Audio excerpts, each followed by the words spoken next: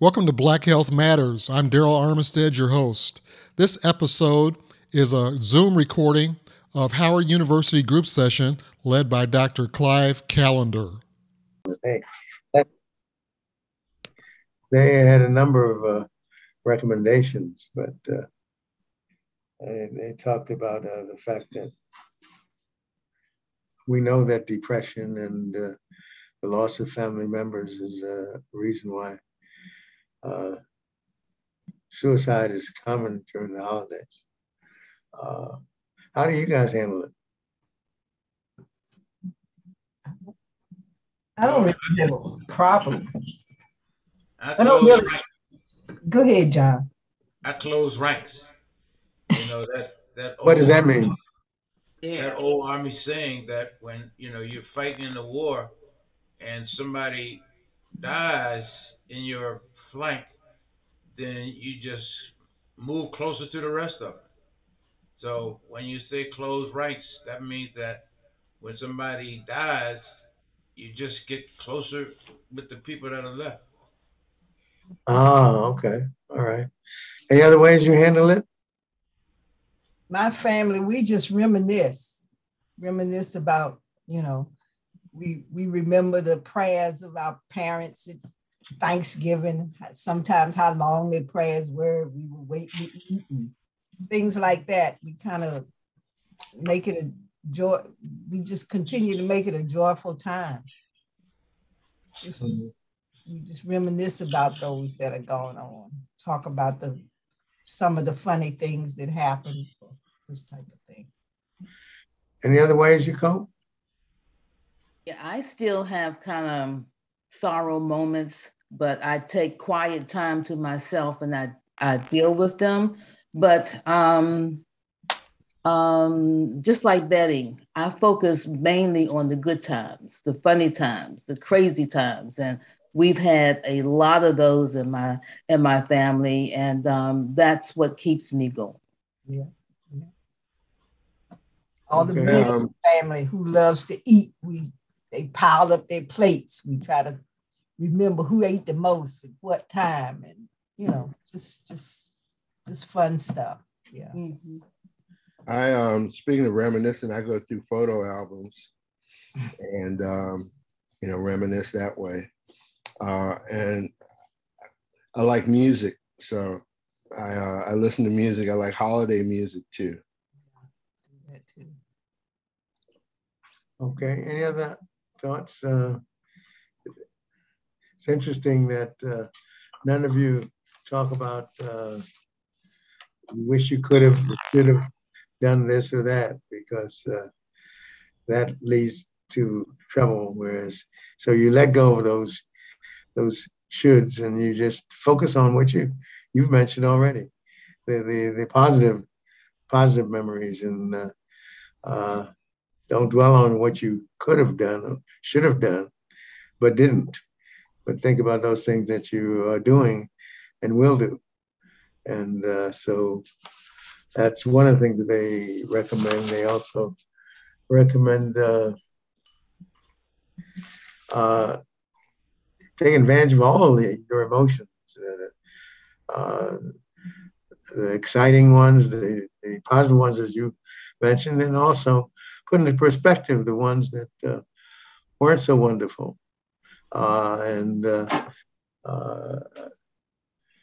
Any of you do any of those things in terms of, as you think of your loved ones who are not there, how you remember the positive things about them and not the negatives?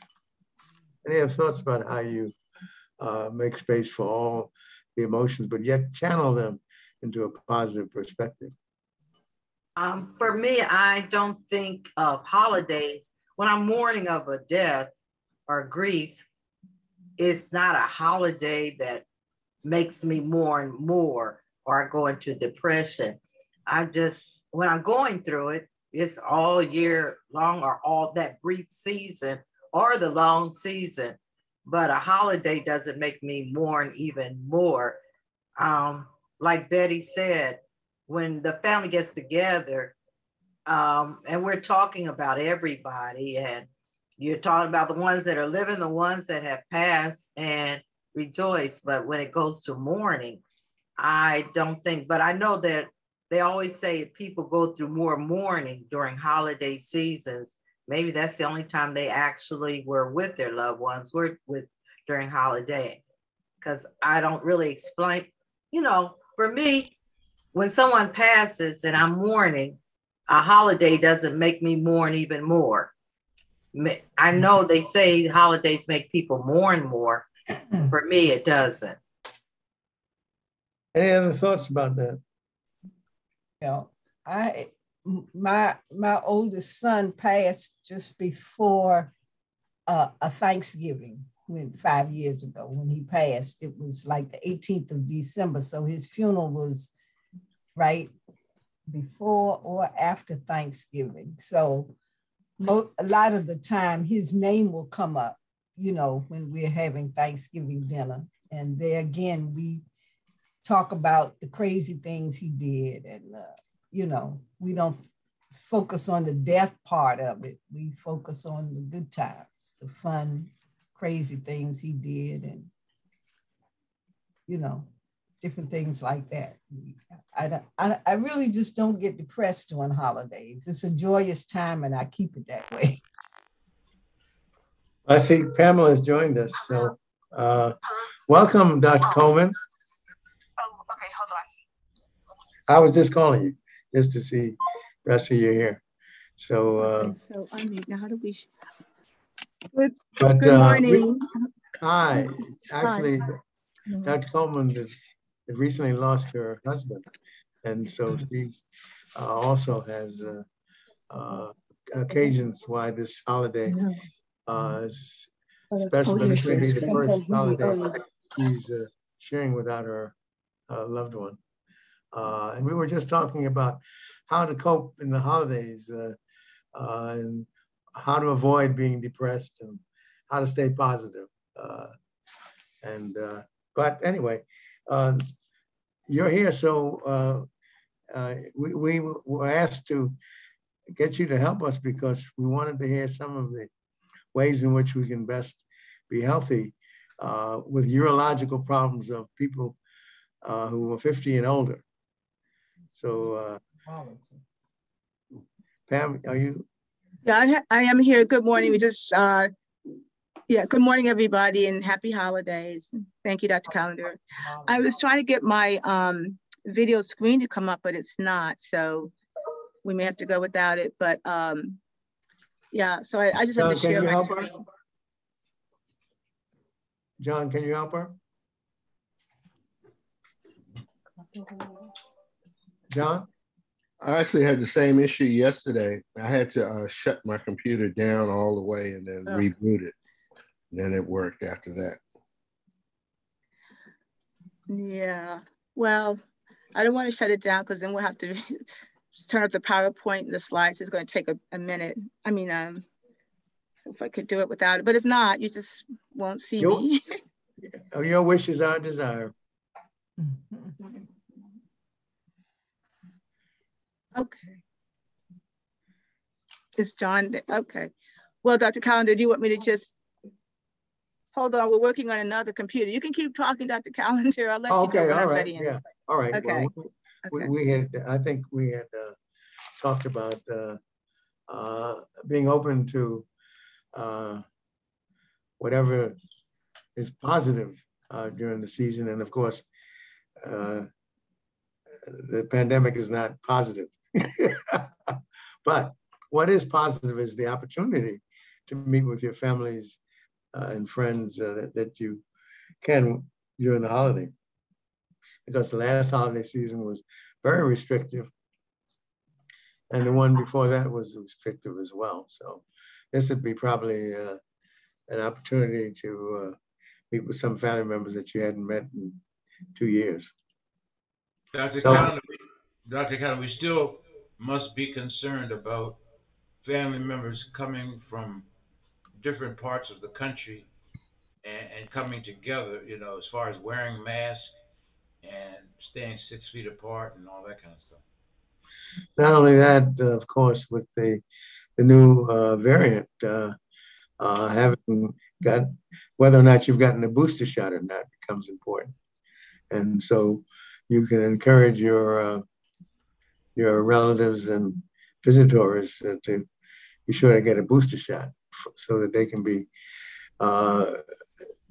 ready to overcome this new variant, which we're all aware of, Omicron. So that's something. But as you mentioned, the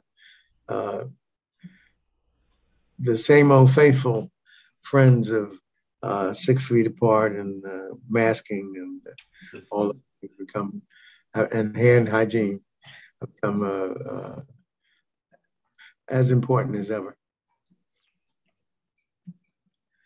And then I guess the most important thing of all is stay positive as is possible. And I think many of the things that you mentioned are the ways to stay positive. Any other thoughts in terms of, as we approach the holiday season, and we know that depression and other things are rampant, and suicide is becomes the number one problem. Any other thoughts or ideas as we approach the holiday? Dr. Callender, you also mentioned about what do you do? You never did answer the question about our eating habits during the holiday and how much willpower we have. So what suggestions do you say? My idea is, and I know Darryl will not like it, is that you should enjoy yourself for the holiday.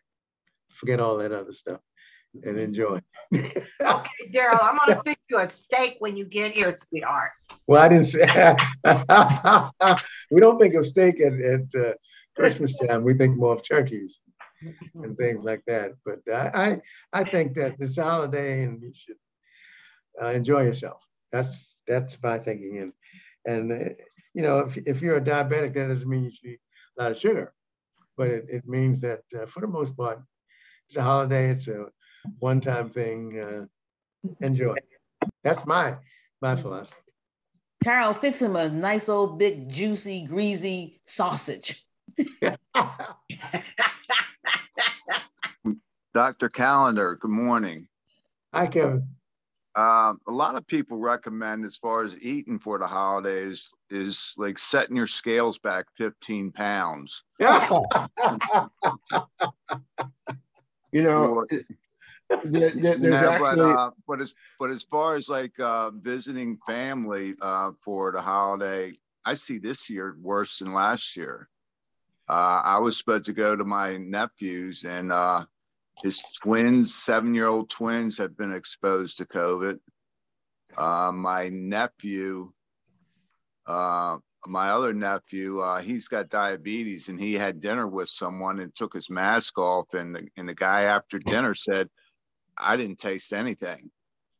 Oh, so, you know, so he's being tested too, and I see it worse. You know, and I had this girl I know, she just passed away last week from COVID. Wow.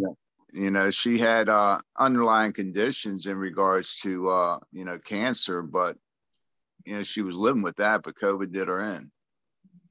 So I'm seeing this year is worse than last year. Wow. Wow. Well, that's a sobering thought. And Dr. Coleman, are you ready to go now? Or I see your slides are up. Her audio is muted. Okay. Can you hear me now? Yeah. Perfect. Yeah. Okay. Sorry. Well, let me just give you an introduction to Dr. Coleman. Okay. Dr. Coleman and I've known each other for quite a while. I've always enjoyed working with her, but of course I have a special connection because she's a college basketball star, and I love basketball, and so she played with Georgetown at the time when it was Georgetown in terms of basketball, and so in addition to that, she's a great urologist and a great friend, and So I'm thrilled that she would give us some of her time to help us as we age and deal with some of the urological problems that she helped solve. Thank you, Dr. Calendar. She's been a friend for us in transplant and has helped me with many of my transplant patients who have had urological problems. Made early diagnosis of conditions that many others missed. And so without further ado, Dr. Coleman. Thank you very much, Dr. Calendar. And I will say that was a very gracious invitation. Happy holidays to everyone. As Dr. Calendar mentioned, this year in April, I lost my husband to colon cancer. So this is my first year in season without him for the holidays. I will also say this year in the mail, I got my Medicare card. So that was my red, white, and blue card came through. So that was another first. So it's been a year first, but as it's been mentioned, it's nice that we are able to get together. So without further ado, what I'm going to talk to you, I'm going to incorporate into this talk the urologic findings that we see sometimes as we mature and become senior citizens. So I have the title as the essence or the S's of life. The S's that I'm going to go through this morning are going to be social, sleep, sexuality, and spirituality. So this quote is from Oprah Winfrey, and she says here, the more you praise and celebrate your life, the more there is in life to celebrate. So let's look first at socialization. Socialization, especially in this time of COVID pandemic and post-COVID and all the other variants that are coming out, we have come to realize how very important it is to socialize with our fellow human beings. I think we all have. And what this has done, or the lack of it, can sometimes increase cardiovascular risk. For the beginning of the pandemic, it was not really known how many people actually, because of lack of socialization, were at home, were alone, and may have passed away at home alone and then found later. So socializing helps us to stay active, to be less sedentary. It also helps increase our self-esteem. Just minimize this here. It helps reduce stress. It helps us maintain a sense of purpose. And it reduces our cognitive decline. So as we get older, if our brain isn't acting, if we're not moving and doing things, it declines, and it has been seen associated with dementia and Alzheimer's. So we want to avoid isolation. I didn't mean to do that. Dr. Coleman, your slides are not showing up. Oh, I'm so sorry. Oh, okay. Are they showing now? No, just the home screen on my computer. So I can see them on mine. And it says I'm screen sharing. Oh, okay. So you still don't see them? I see the home screen. The first slide, the essence of life. And that's all you see. Okay, yes. Something's wrong. Sorry. All right. Let me go back to new share. It's on there. All you have to do on the side to the left, all you have to do is just manually click onto slide 1, 2, 3, 4, 5, 6, so on. Oh, okay. Because it's not showing on my screen, it's showing the slides, but on your screen, I guess it's not showing the slides. All we got is one. Wow. Okay. Yeah, but I see the others on the side. Yeah, I would stop the share, and then restart the share. Okay. Sorry, everyone. Okay, stop sharing. Okay. Now restart the share.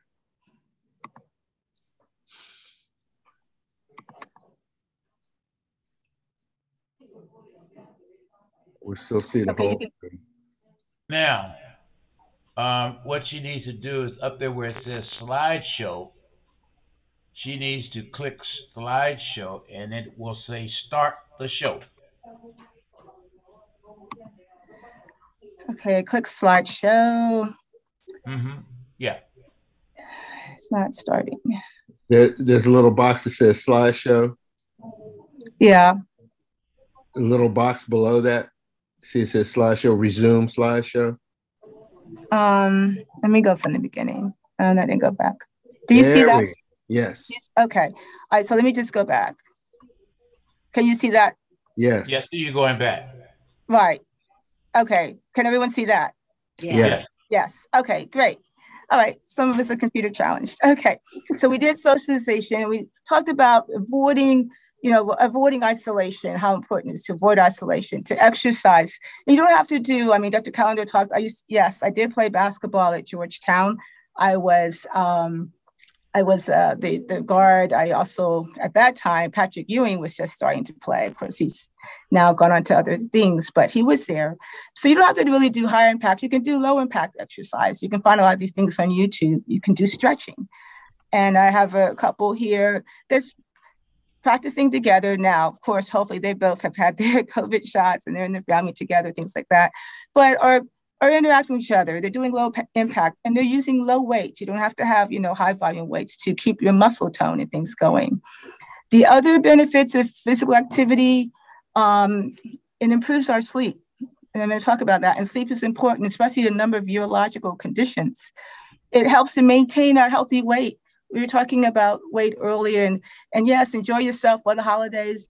They say on average, if you start eating from Thanksgiving to the end of the year, Dr. Callender, you're going to gain about 8 to 15 pounds. And then you're going to have to take that off later on. So in moderation, maybe use a small plate. But actually, the more you sleep, the less you eat. And during that time while you're sleeping, you're going to be having the benefits of health. You're going to improve your quality of life. While you're sleeping, our body is restoring our cells, our muscles, everything is coming together. Also, sleep helps to improve our concentration. And activity also helps improve our concentration later on. It helps us develop our coordination, to keep coordinated so we'll be able to do other activities in life. Stretching, so very, very important. Again, if you have someone you can stretch with or you can stretch by yourself, these guys are pretty good. They're able to reach their toes. If you can't get down that far, do the best you can, but be consistent with it on a consistent basis, and you'll have the benefits of that. So Newton's first law is a body at rest wants to stay at rest. So if we don't get out and try to do a little bit of walking, a little bit of stretching, a little bit of home activity, then we're going to decline as time goes on. Social, again, as I was mentioning, helps with our physical and mental activity. The exercise, I talked about low impact. You don't have to do high impact, weight bearing and stretching. Nutrition and hydration, so important. What our body needs is water. Now, we might not like always the taste of water, not very flavorful. We can flavor it to make it taste a little bit better. You can use lemon, whatever. But our bodies need water. How much water? People always say, well, you take your weight usually and divide it by 2, and that's the amount that you need in ounces. If you do have some underlying congestive heart failure or other diseases, you may want to speak with your primary care about that. But the main thing with social activity is avoiding isolation. Let's just go on to sleep and how can we have good sleep? Importance of it. How much time do you think you need to sleep? Well, actually, you probably need about anywhere between 7 to 9 hours of sleep a night. And we're going to go over some positions, and this is from the World Sleep Health Federation. So here we have, I'm sure you might say to yourself, I love my relationship with my bed. No commitment is needed. We just sleep together every night. All right. So fix a bedtime. Have the same time that you go to bed and the same time that you awake every day. Now, this, of course, may eradicate sleeping late on the weekends, but it's so important for our bodies to get used to this type of circadian type rhythm. It's important for the daily functions of our life and important for the functions mentally and physically. If you nap during the day, napping time should be somewhere between 5 to 45 minutes, and you don't want to nap close to your bedtime. You want to logic that should be decreased about 4 hours before sleep. Alcohol actually,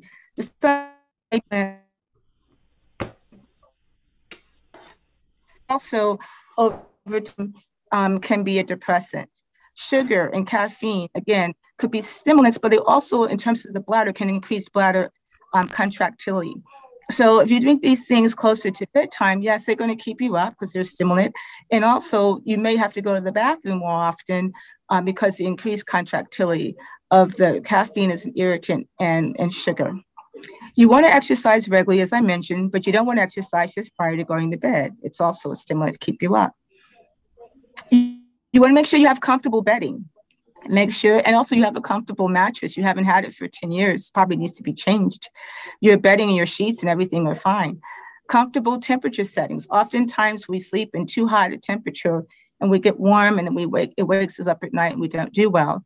Black out any disturbing noise, any screens, television screens, phone screens. Don't go to bed with the TV on. That's not a good thing. You usually end up waking up in the middle of the night, turning it off, and then that wakes you out of your REM sleep, your rapid eye movement sleep. What happens when you're in REM sleep, urologically, is when you're dreaming. And usually when we were younger with REM sleep, we sometimes, especially in men, you can see in little children that they actually have erections during that time. And so their erectile activity is very stimulated during that time. When you wake up in the morning, for men, when your testosterone is highest in the morning, that's when you may wake up with sometimes what's called a hard-on, or you're ready to urinate, and then when you urinate, the erection goes down. So there's very a lot of studies that are looking at things that are happening while we're sleeping, that in terms of urologic system and other systems also can be very, very beneficial, and we need to keep on that circadian type rhythm. Sleep benefits, well, good night sleep boosts your mood, your mental health. It helps to avoid depression. The quality of your sleep also is important in terms of improving your blood pressure, also keeping your diabetes, your sugar under control. And as we mentioned, obesity. The immune system, while we're sleeping, the body is restoring and repairing our muscle and our cellular tissue. It also helps restful sleep decrease weight gain. There is a hormone, ghrelin hormone, stimulates appetite, and this is decreased during sleep. If you're awake, maybe stimulated and you're up. So you're up, you're like, well, travel to the bathroom. To the bathroom, frequent urination. It's always said, well, do you wake up to urinate, or did you urinate and then you woke up? And then when you woke up, did you travel to the refrigerator and then you ate something and then you came back, you tried to go back to sleep and all this. Also when we're sleeping at bedtime, through the lymphatic system, which is like similar to the lymphatic system in our bodies, the brain is eradicating toxins from our brain back into our circulatory system and our elimination system. And so this is also being looked at in terms of perhaps these increased toxins may be adding to dementia and Alzheimer's. Certainly, when you have enough rest, you have improved memory, retention of facts and attention, your cognition is better, and you can learn better, you can socialize better, you can interact better. So here we have, this person is up at night, looks like she's ready to go to bed, but she just can't tear herself away from the computers. Looks like it's about 10 of 2 in the morning. And she says, I have 10 more minutes and I got to go to bed. Well, she probably, hopefully she will find time to get in bed. She's got a coffee mug there by her, and she's doing a lot of things that she should not be doing prior to going to sleep. You should prepare yourself time to go to sleep. Don't just finish things, jump into bed, and be ready to rest and sleep. So tips for a better sleep, in our essence: set a sleep schedule, reduce loud noises, start the process early. Like I said, calm yourself down, calm things down. Maybe some relaxing music, reading a book, maybe a warm bath or shower. Reduce that screen time. Don't depend on sleep aids. Our body naturally produces melatonin. And that melatonin helps us to sleep, but it also helps with body repair. sometimes you can get onto sleep aids and over a period of time, they become ineffectual and their metabolites can accumulate in your system and they over time are not good. Before you go to bed, if you have a partner, cuddle before bed. This increases your physical intimacy. And we're going to talk about that when we go into sexualization. As I mentioned, don't nap before bed, don't exercise before bed. Try to do that if you are 4 to 6 hours in the daytime and not for more than 45 minutes at a time. Some medical conditions, sleep apnea.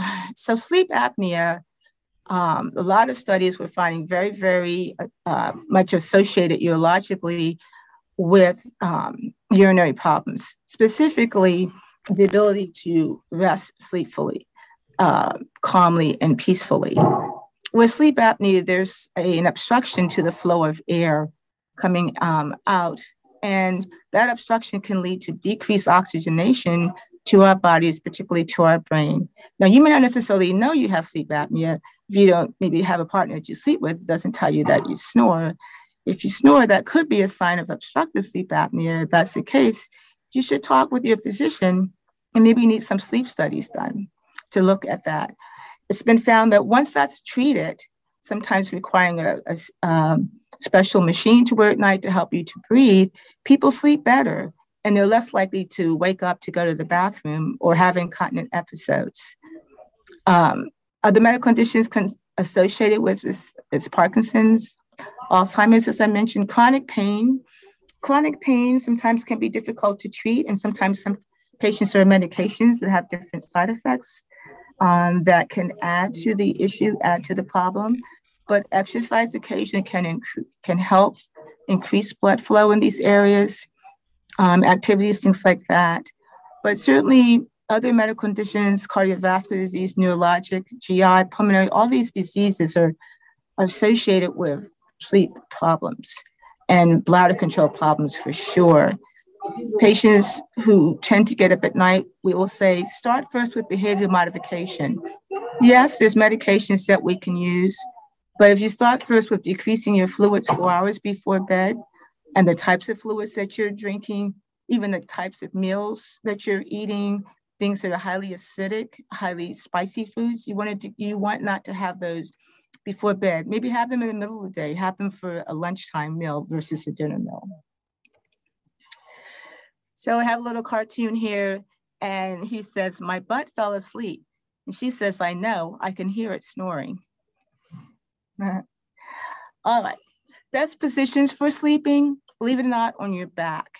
And as you go across the slide, from back to side to stomach to fetal position probably is not one of the worst positions that you can be in for sleep. Now, I'm not sure, we can probably do a poll in the audience where people feel like they're more comfortable with sleeping, would say, but stomach and fetal you would kind of avoid if you can, better on your back and less on the side. Also, in terms of the pillow that you use, in terms of how your head, if it's not comfortably aligned, that can be an issue. Talking again about the holidays and eating food, why is sleep so important for fat loss? Well, when you're sleeping, you're going to be you have less tiredness through the day. You're going to have more energy to work out, less hunger pains, less hunger cravings, salts and sugars. Again, fewer carbs and more fats are used for energy. The cortisol production is going to be less. And then, as I mentioned about the testosterone production, and believe it or not, women, we actually have a little bit of testosterone in us also. And that small amount of testosterone that we have also can be very important for our sexual activity. And studies now, we sometimes treat women with low libido. We give them a small amount of testosterone. And the same thing with men with decreased libido or decreased sexual desire, we will replace that with testosterone. The best time to check your testosterone is in the morning. It's in the morning time. And then, as I mentioned before, with having good sleep, you have better muscle retention. So I'm not sure if you pray this at night, but maybe something like this. Now I lay me down to sleep. I pray the Lord my shape to keep. Please no wrinkles, please no bags. Please lift my butt before it sags. Please no age spots, please no gray. As for my belly, please take it away. Keep me healthy, keep me young, and thank you, Lord, for all you've done. The author here is unknown. The power of sleep, so important. Again, just to review, we turn off your electronics. It helps us to de-stress, take a bath or a shower to help, again, to relax and de-stress. And these things should be done. You should start to prepare yourself about 30 minutes before you actually get into bed, getting ready to go to sleep. Here we have a gentleman. He seems like he's comfortably sleeping on his side. And there's an old Navajo proverb that says, you cannot wake a person who is pretending to be asleep. So let's move on to sexuality and intimacy. This certainly is an important part of human existence. If you go to Genesis, chapter 1, when our Lord made Adam and then felt he needed to have Eve by his side. So it goes way back from the beginning. But sexuality, intimacy does change with age. Why is that change? It's a change in hormones. It's a change in the physical hormones that are changing. The sex hormones, testosterone and estrogen. Testosterone, as I mentioned, very, very much associated with libido, sex drive. Estrogen in women, very, very much associated with the physical, again, sexual drive, but also in the vaginal area. The vaginal canal is very much dependent upon estrogen. It helps make it more luscious. As we go through menopause and postmenopause, there's less estrogen. There may be dryness, there may be shortening of the vaginal canal. All these things, of course, may interfere with sexual satisfaction and intimacy.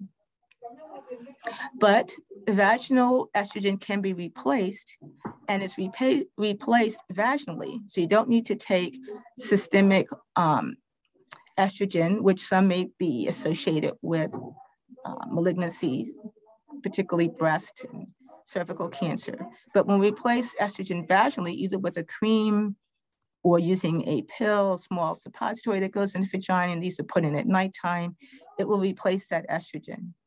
The estrogen in the vagina, ladies, is also important for decreasing urinary tract infections. Estrogen makes the vagina a lower pH, more acidic. It brings in our important lactobacillus, which is a protective bacteria in the vagina, and helps to decrease those types of infections. Men, testosterone is helpful for your libido.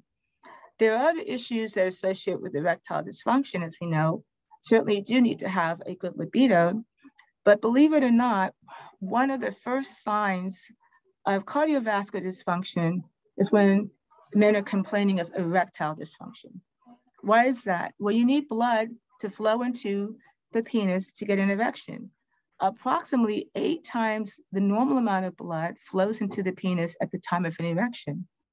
If the blood vessels are scarred or constricted, maybe from smoking, which causes vasoconstriction, or atherosclerosis, the body's going to shunt blood to the important organs. What are they? The heart and the lung, the liver. Unless the body, not that it's less important, but less at the time to the penis, and less blood flow there for the erections. So sometimes when I will see a gentleman coming in complaining of inability to get and or maintain an erection, I will look at their cardiovascular status. I will look at their blood pressure. I'll look at their lipids, their cholesterol. I will see what medications they are on that may be affecting that. There's obviously several concerns for elders, and I find barriers and tattoos to talking to your physician about sexual activity. Sometimes there may be concern that you should not be sexually active. Well, we know that's not true. There was one study that I reviewed that if you take the cutoff at 60, approximately 70% of people in the study said they were sexually active when they were less than 60 years of age, and about 57 to 60% after age 60. So sexual activity can go on long, and I have patients in their 90s that are sexually active. Now, I will say that you should be able to walk up a flight of stairs without being short of breath. And sometimes we do need patients to have cardiovascular evaluation, maybe prior to starting them on oral therapy for erectile dysfunction. But if you want to be sexually active, you can be. Or if you want to be intimate, certainly there's ways to being intimate, other ways to being intimate. But certainly I know there are a number of barriers. Sometimes patients don't like to talk, or they feel maybe they shouldn't be talking about sexual activity as a senior, or if they're in a nursing home. Some nursing homes now do provide areas for conjugal visits. So there are a number of things that, can be a complicated situation, or it seems like a complicated situations, but things can be done to help with that. Regular sexual expression is part of who we are, is part of our humanness. It should not be taken anything to have any tattoos or negativity about. As we grow older, we want to grow older with positivity. We want to keep the passion alive. Important to communicate with your partner what you like and maybe what you don't like. Now, that can be a sensitive area, how to start the conversation. You might say, sometimes I feel more satisfied if you do this, or if you do that, or maybe this is a little irritating for me or uncomfortable. But you want to continue that. You want to have that kind of communication. Hopefully you can have it, or find ways to have it. Don't look backwards, look forward. So don't look back and say, oh, in my 20s, I did this and I did that. And I was, having activities so many X times a day. You guys know those barbershop conversations that you have, right? Or maybe you have with your own mind talking to yourself. Think about what you can do looking forward. How can you be intimate with your partner? Maybe you can adapt new positions. Maybe you can adapt new ways of doing things, different positions, different styles, different caressing, maybe different types of stimulation and touching. There are also times when we see increased sexual desires, particularly in patients that have dementia. It's not quite sure why, but sometimes they will have an increase, their libido will be increased and they'll have increased desire for sexual activity. There are some medications also that are given to women for menopause to increase their estrogen levels, which also may increase their desire for sexual activity. So communication and talking and having discussion is very important. There may be conditions that may limit sexual activity. As I mentioned before, arthritis and chronic pain, diabetes, heart disease, and incontinence. So these are things that you want to discuss with your primary care physician or your urologist or your gynecologist to get under control. Certainly alcohol, surgery, and stroke, all of these things can affect intimacy. So when we look at anxiety, and a lot of people do become anxious when they want to become sexually active, remember, anxiety is a thief. It steals your thoughts. It steals your sleep. It steals your confidence. And it can even steal your libido. Every accomplishment starts with a decision to try. This is from John F. Kennedy. So if you want to be active, you want to try, certainly speak with your partner, speak with your physician, see how make that happen. If you don't try, it doesn't happen. It may not happen, but it can happen. So last but not least, spirituality. Now, spirituality is a broad concept. Usually means a sense of a connection to something bigger than ourselves. Typically it involves a search for the meaning of life, the meaning of our personal life. At its core, I would say when I looked up the definition, spirituality is an aspect of human life that frequently involves a search for answers to fundamental questions about our existence. And sometimes as we get older, we have a little bit more time to ponder these. Sometimes when we're young, we're busy trying to do this and do that. Why are we here? What is our purpose? What happens after we die? What happens to our loved ones? Where are they? Can we transcend the material world? Now, some of these questions, depending upon your relationship with people, and I would even go on further to say your relationship with our Lord Jesus Christ, if you believe, you know the answers to some of these questions. Can we transcend the material world? How should we live our lives? What matters most to us? Is each of us alone, or are we all connected? And I believe the answer would be yes. So having spirituality in our lives is important. It helps to preserve relationships. It helps us to bring back fond memories that we've had. It gives us peace, which is so important. It increases our peace and our comfort in our daily lives. Again, back with socialization, it gives us a strong sense of community, being with others, having positive aging thoughts versus negative aging thoughts. It gives us opportunities to interact, social interaction, and all of these reduce cardiovascular risk, Alzheimer's, and even it's been looked at in reducing some cancers. Spiritual, important for our own self-care, our own good wellness.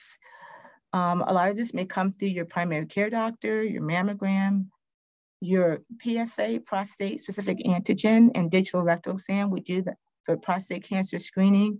So important. We can diagnose prostate cancer. We can sometimes cure it. We can also treat it. Chest x-ray, CT scan, all these things to help image our bodies to see how things look. If you're a smoker and you haven't stopped smoking, you're trying, at least speak to your primary care doctor about doing a screening CT scan of your chest just to make sure there aren't any silent pulmonary nodules or lung cancers that are starting to develop. So I'm going to end with this quote by Eleanor Roosevelt, and I'll be happy to take questions. Beautiful young people are accidents of nature, but beautiful old people are a work of art. So thank you very much for your attention. Thank you, Dr. Coleman. Okay, you're open for questions now? I am.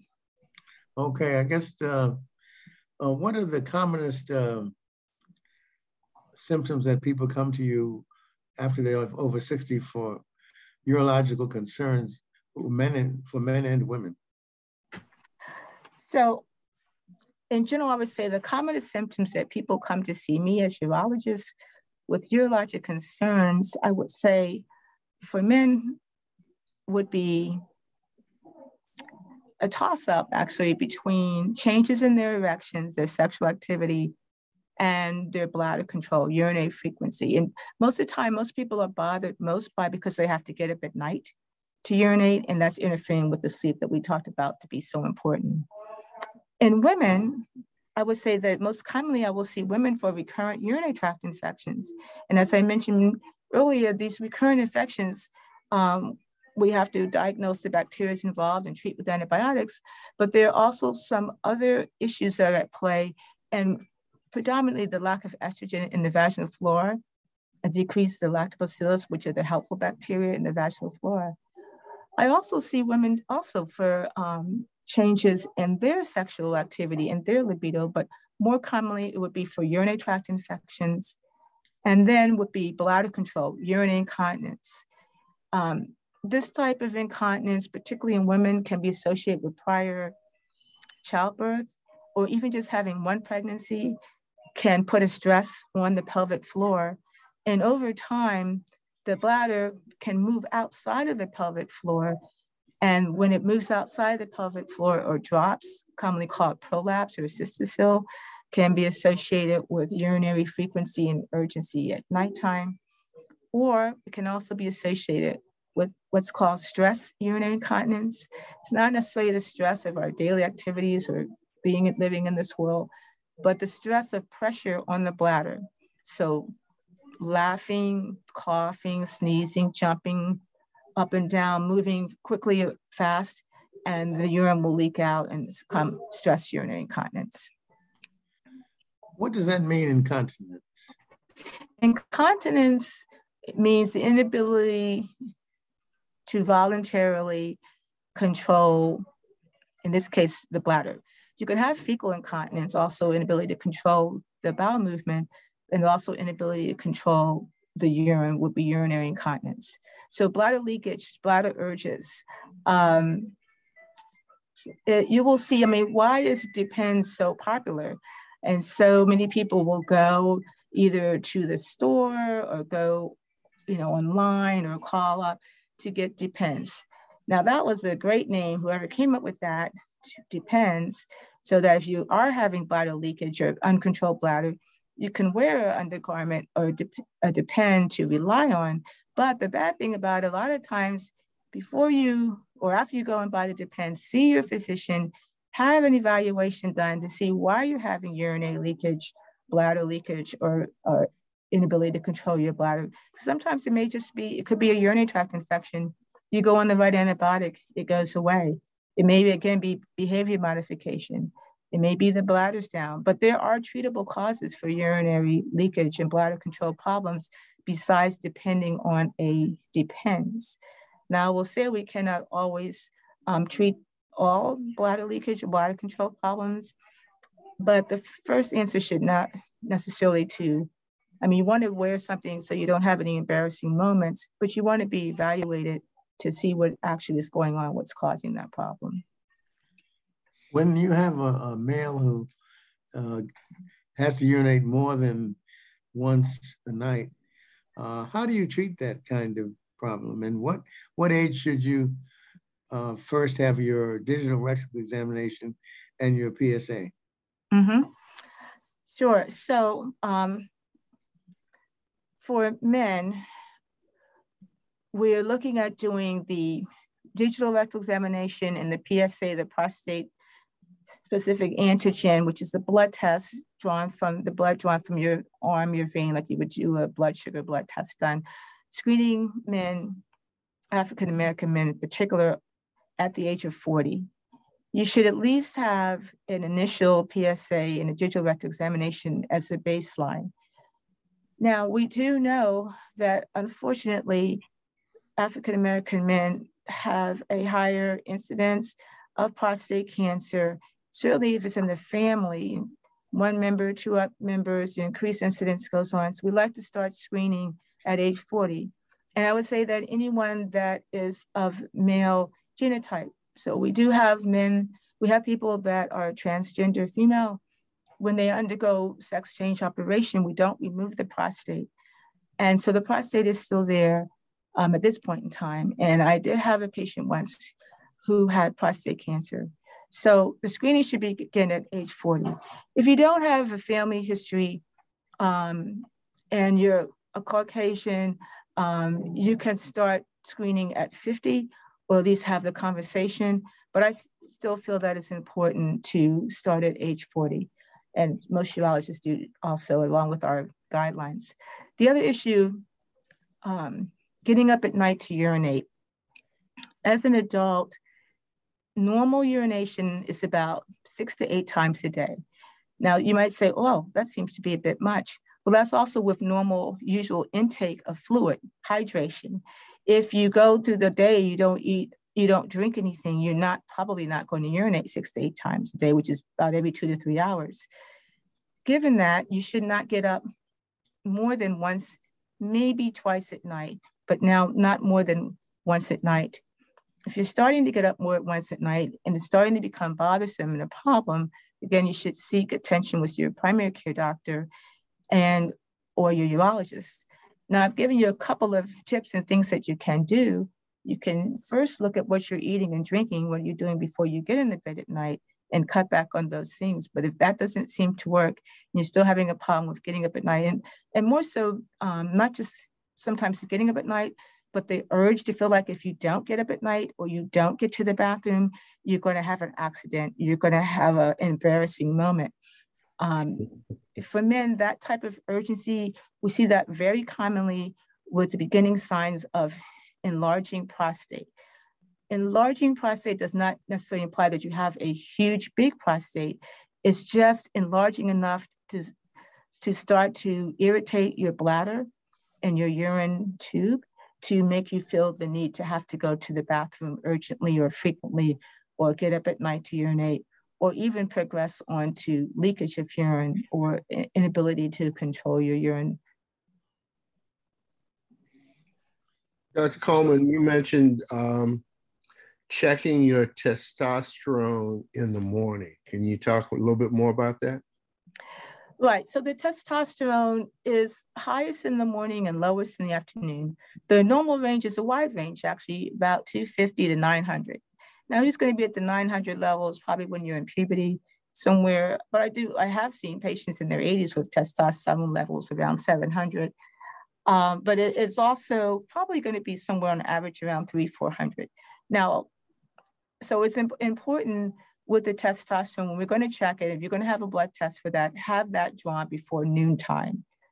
That is when it's going to be at its highest level to see what your testosterone level is.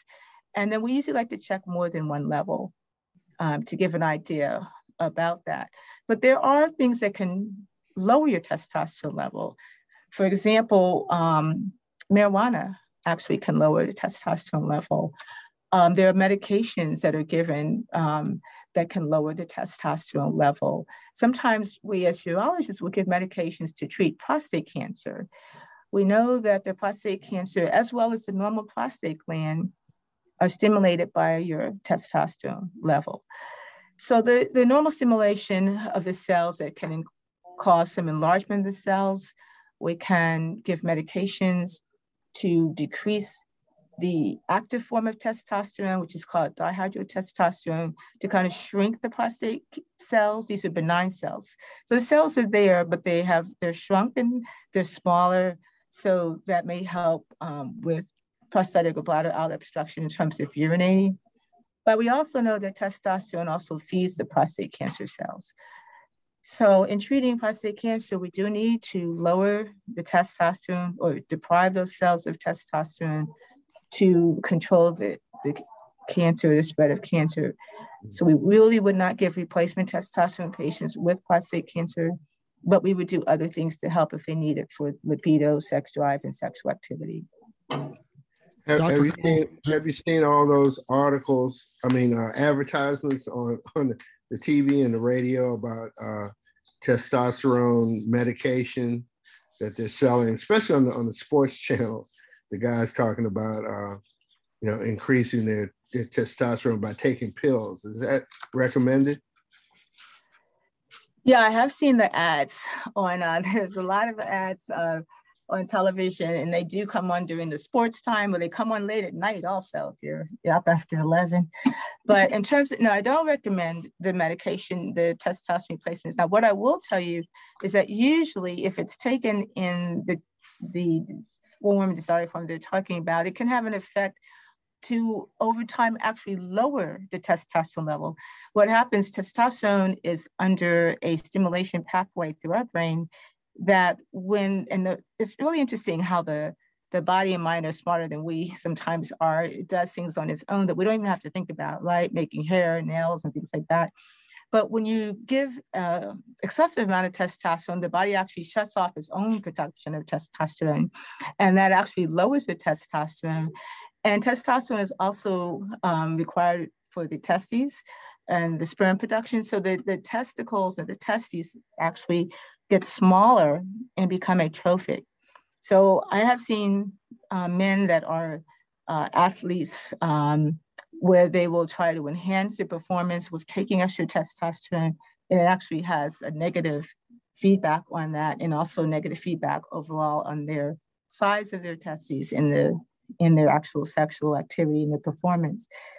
There are advertisements on TV regarding medications for prostate health, and when you get the bottle of these medicines, you read the bottle. What does it say? This particular pill is not intended to treat, evaluate, diagnose, cure any condition. Well, if it's not intended to do any of these things, then why would you want to take them?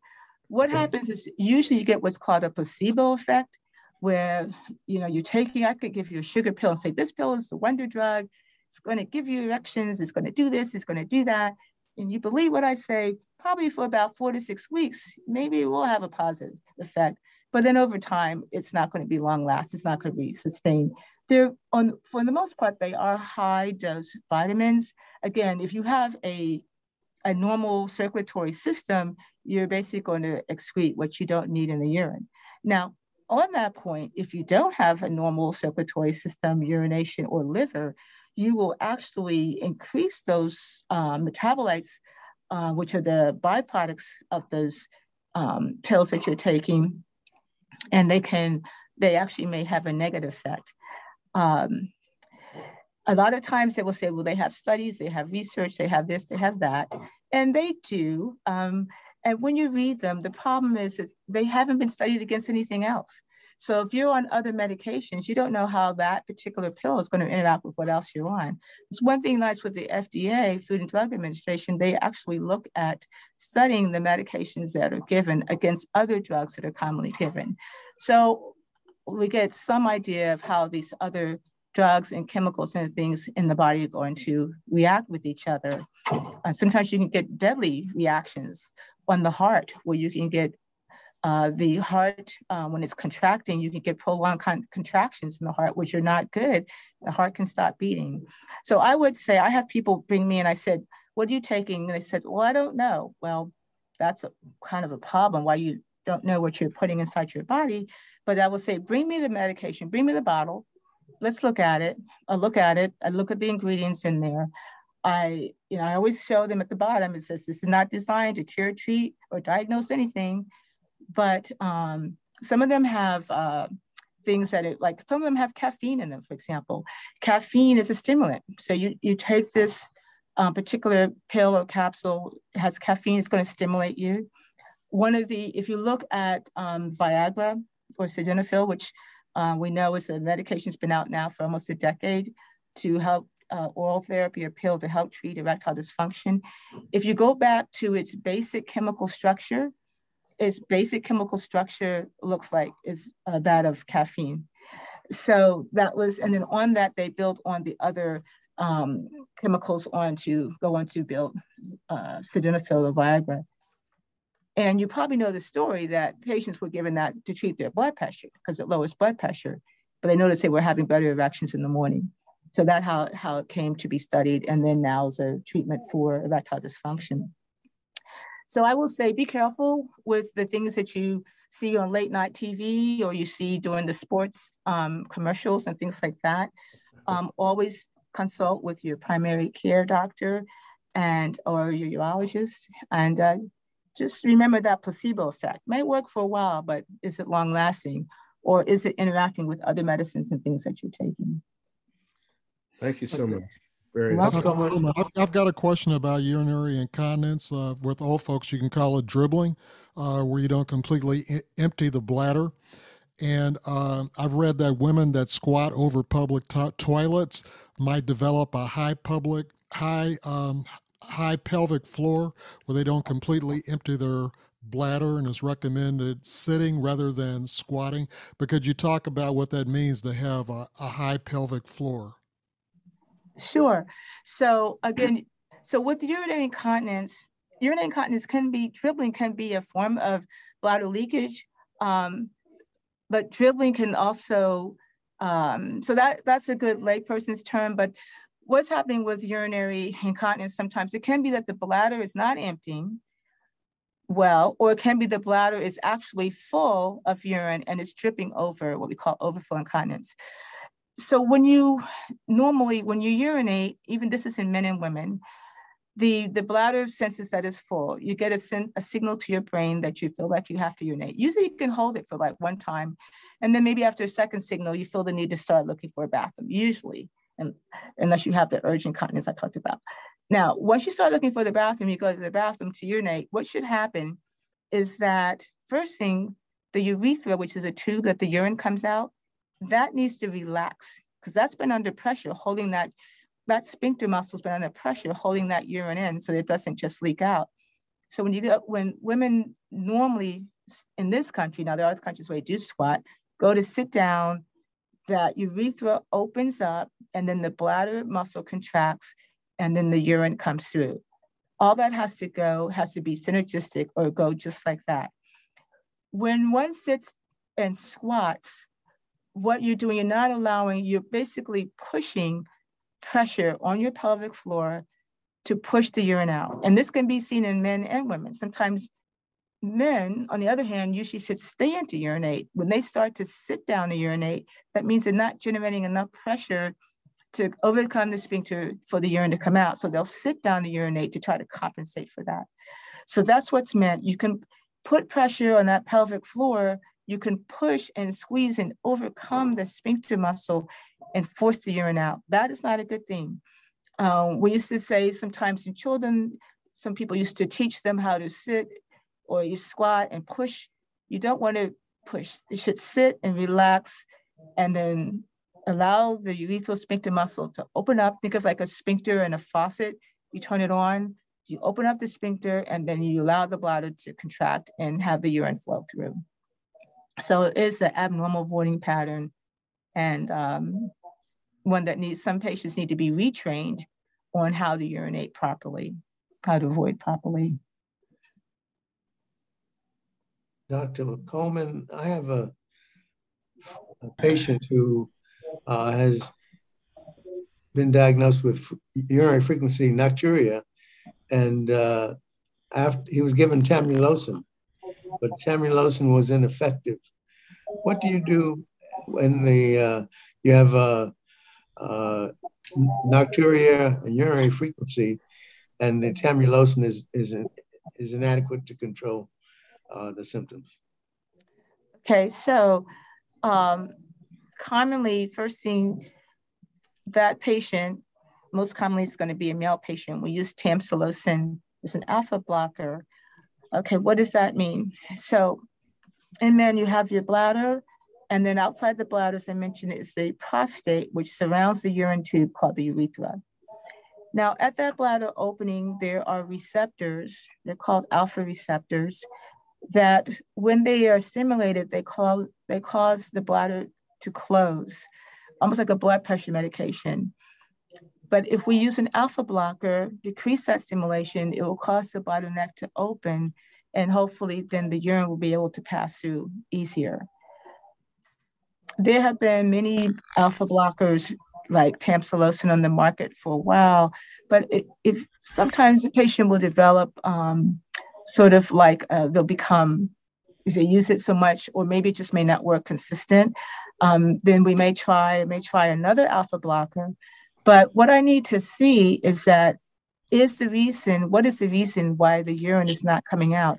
Maybe there is a tightness of the bladder neck from the constriction of the prostate, and then the alpha blocker should work, but there could be other reasons why it's not working.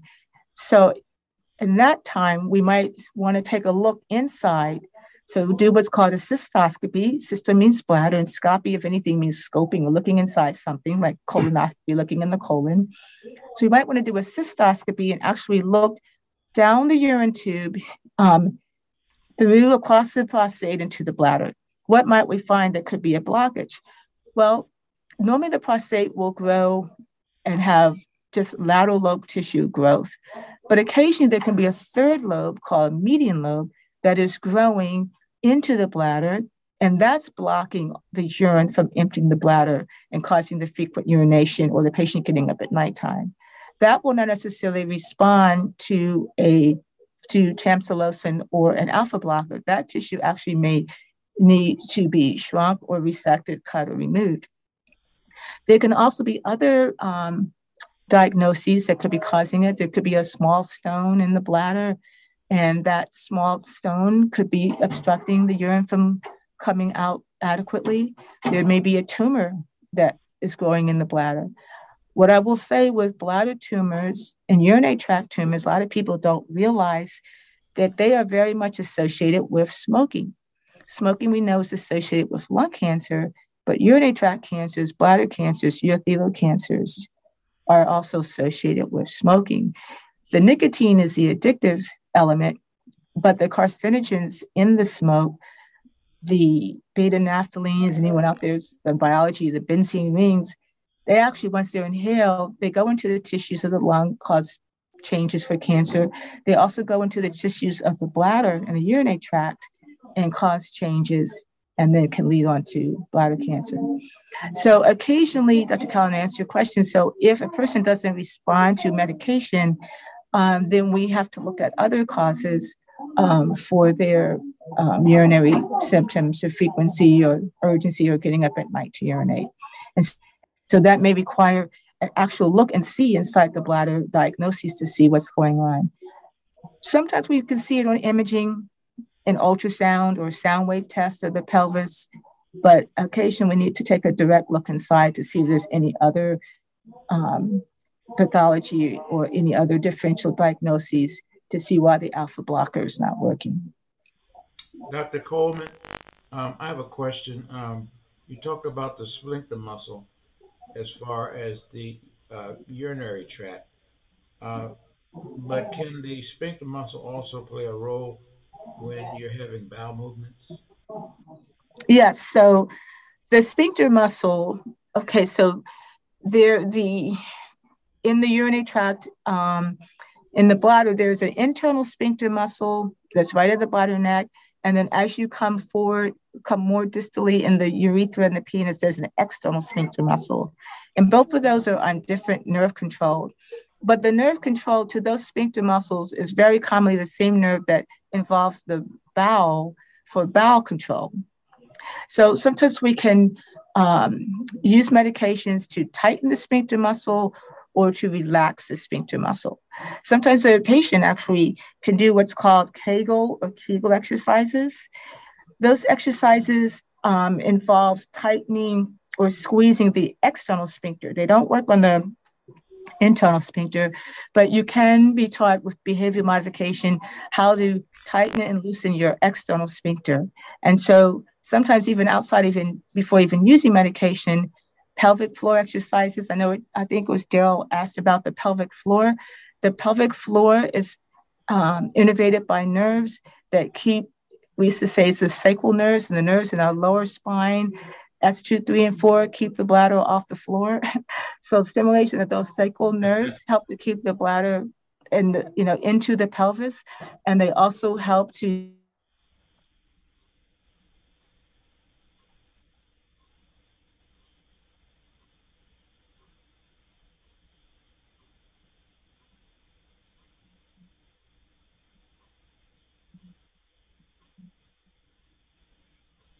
Dr. Coleman? I think we lost the signal. Oh. Yeah, her screen froze, internet froze. Okay. Well, I think Let's we stop the screen share, John. Yeah.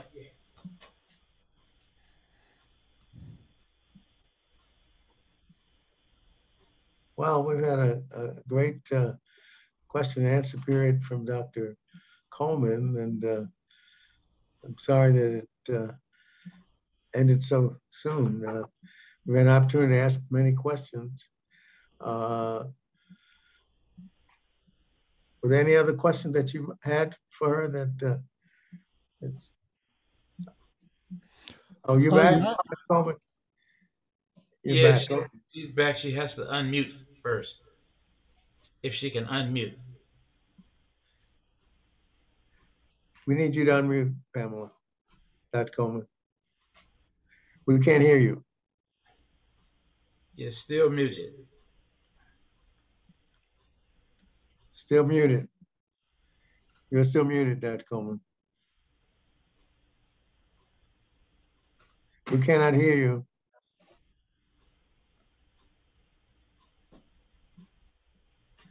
We cannot hear you, Dr. Coleman. Hit the space bar, Dr. Coleman. Hit the space bar.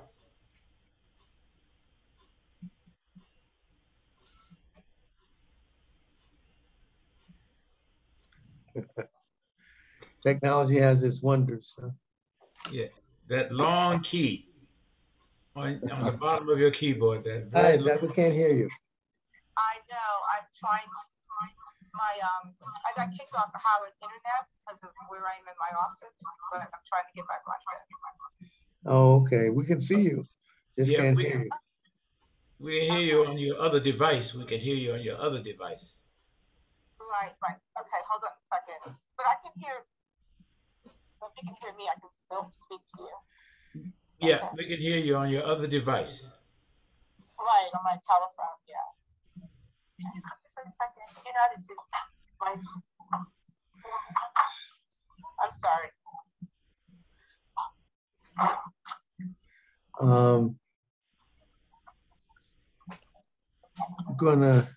It's outside of the calendar. 1 second. okay. I'm trying to get so they can share me on their computer. They said I need to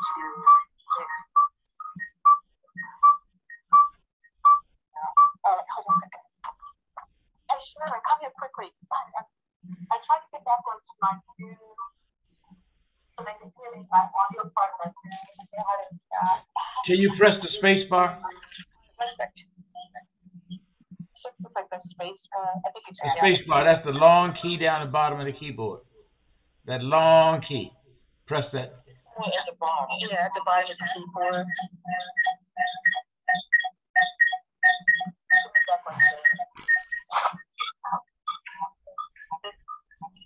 Well, that's so right. Okay, no, not that.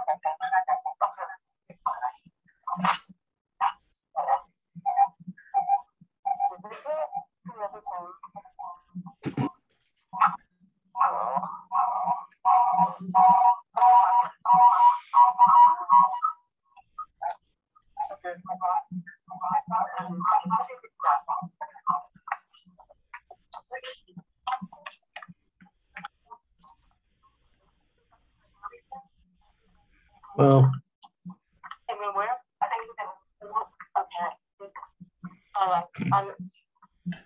Space bar is not working?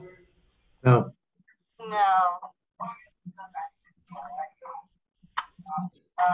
Oh well. Space bar has to be pressed and held. If the preferences has been checked to allow the space bar to work, it has to be pressed and held.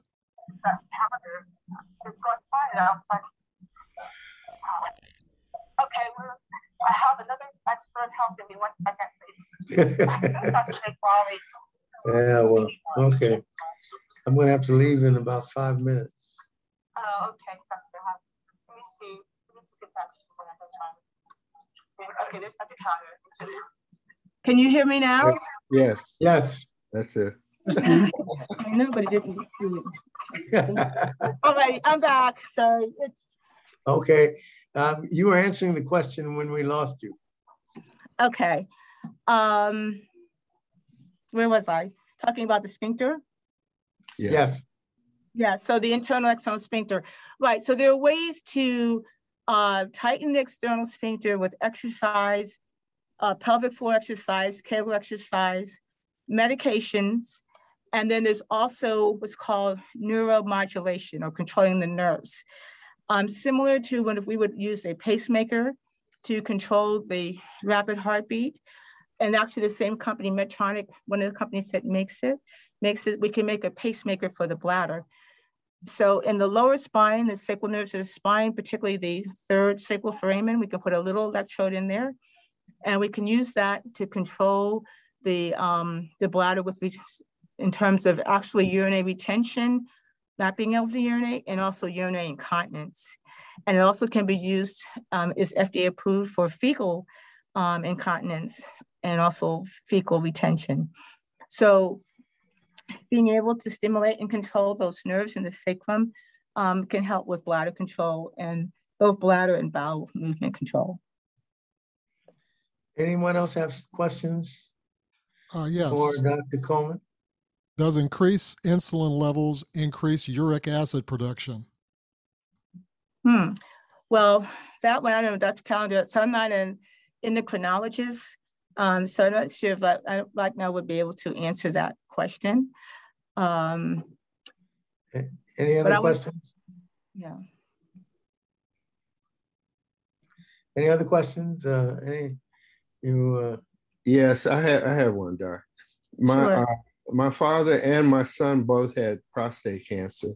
Mm-hmm. So far, I've been negative on the DRX and the PSA. So negative. What does that mean? Negative. No evidence of cancer. No, but I mean, what is your PSA level? I don't even know. But today is my physical. I'm going to ask I'm going to ask my Yeah, primary. yeah, have them to give it to you, and you keep a record of it so you know what it is. Right, because the PSA level, the prostate specific antigen level, will vary with respect to your age. It also will vary with respect to the size of your prostate gland. So we kind of expect that as you get older, the PSA level can increase, but it's good to have a baseline. Normally it should be less than 4. That's normally, but if you have, let's say if we're treating you for prostate cancer, we want it to be near 0. If you're 40 years age, your PSA should be less than 1. And then it doesn't necessarily go up exponentially, but it's good to know your level, as you should know your cholesterol level or your sugar level. And then you can, that can be monitored over time. So I've had patients come in with an elevated PSA, let's say of 8. And like I said, normal is 4 in general for most men 50 and older. And their PSA the year before that was 6, which was actually abnormal, but their doctor said, oh, your PSA is okay, it's 6. Now they may have been, basing that on, well, 6 not too far from 4, but now that you're at 8, now you're twice above normal. So now let's have you see a urologist. And then when I do your exam and your biopsy and I find you have prostate cancer, and I'm thinking to myself, why didn't they come when the PSA was 6?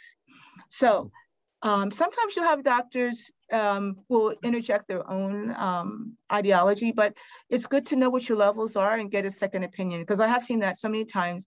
People will come and they say, well, I was told my level was normal and it was a 6 or an 8, but that's not normal. I mean, even I've seen people with a 4.2. Now it's not common, but a 4.2, 4.5 have prostate cancer. So that's why we also do the digital rectal.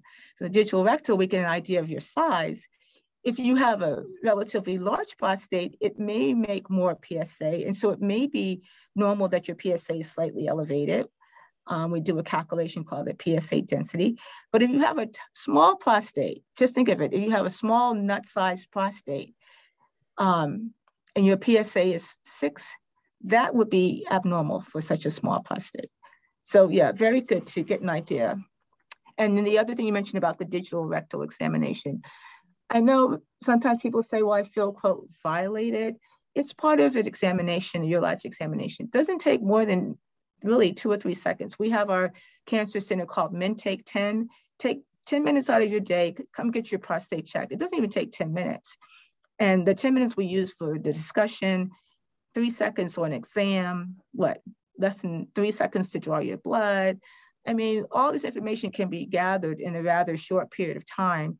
And I will say getting the blood test doesn't take that long. We get it back in 24 hours. So now we may not necessarily talk to you to the next office visit or something, but all this information can be gathered in a rather short period of time, and suggestions made in terms of what to do next. So knowing the number is important, knowing the size of your gland and how the two correlate is very important. And we know, knowledge is power. So the more you know, the more you're going to keep yourself in a healthy shape, healthy mind. I just looked up my PSA results. Perfect. It's 0.77. Well, we don't want to violate any HIPAA. What was it now? 0.77. Good. Okay. Good. So that's good. So that means yours is even less than 1 for whatever reason. Could be what you're blessed. One first thing. Second thing, sometimes medications can lower it like that. But that's wonderful. That's great. So, because you might tell me it was 7.7, and I'd be like, but 0.77, that's fine. Less than 1 is fine. Okay. Thank you for a wonderful hour and a half that you educated us on many aspects of our health, and we deeply appreciate it. And I guess since there are no more questions from anyone else, I want to Any thank questions? Yeah, I have a few. I didn't hear too much from the ladies. Yeah, I was just disappointed. I didn't hear anything from ladies. We have, can be on a few minutes. Any questions from the women? I had a question about the women. Sure. Well, let's stick for the women for now, okay? Let the women speak for themselves. This is Sylvia. I think John asked my question. We talked so much about the bladder leakage, and I was thinking about, you see so many seniors and there's leakages from the other end, the lack of control when somebody is just walking, and I'm like, what in the world? But, understanding that there needs to be some muscle control, and what exercise can be done for the muscle control was interesting information. But everything else, I mean, I understood everything you said. It was very, very good presentation. Thank you so very much. Oh, you're welcome. Yeah, I mean, the fecal leakage and the urine leakage can be initially can be helped with doing pelvic floor exercises.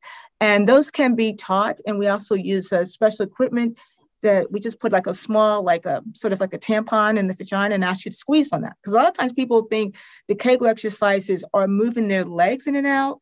That's strengthening the leg muscles, the inner thigh muscles, but it's not. Sometimes you have to kind of really be able to tell where is that, what am I tightening? Where am I actually squeezing on?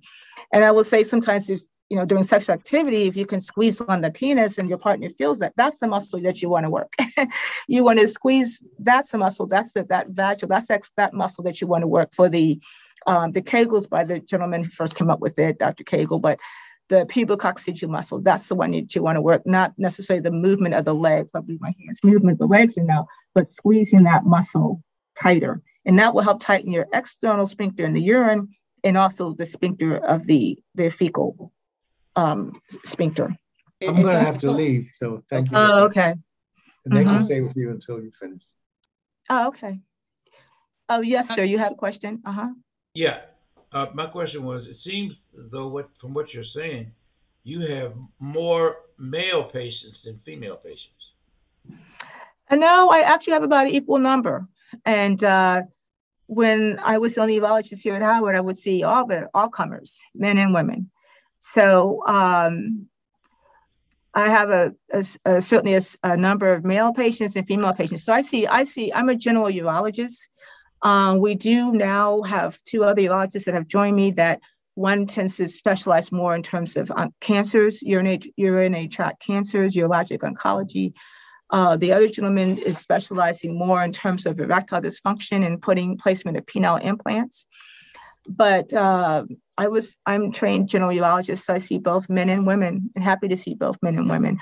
We don't do pediatric urology, but we do adult urology. In that vein, I will say is that as we mature, as we get older, urologic problems become more common in both men and women. I mean, initially, the types of problems we see in women are with the urinary tract infection. But as you know, as men, as you get older, we're going to start to see problems with your prostate, problems with your erections, problems with your sex drive. So you kind of catch up there in terms of urologic issues.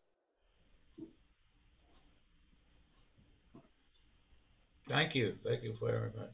You're welcome. Thank you for your discussions. Your topics were very interesting, and you provided a wealth of information. You've answered some of my questions that I didn't even have to ask. So I just want to thank you. Very detailed, very informative discussion.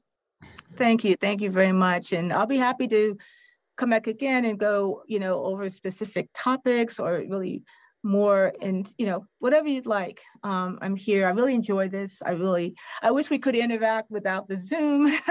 I think, but this is what we have to do nowadays, right? So I'd be happy to come back, and you can ask Dr. Callender. I'd be happy to come back. Thank you. Thank you so much. Yes. All right. So I think he had to leave. So I guess there's nothing else, and we'll end the Zoom.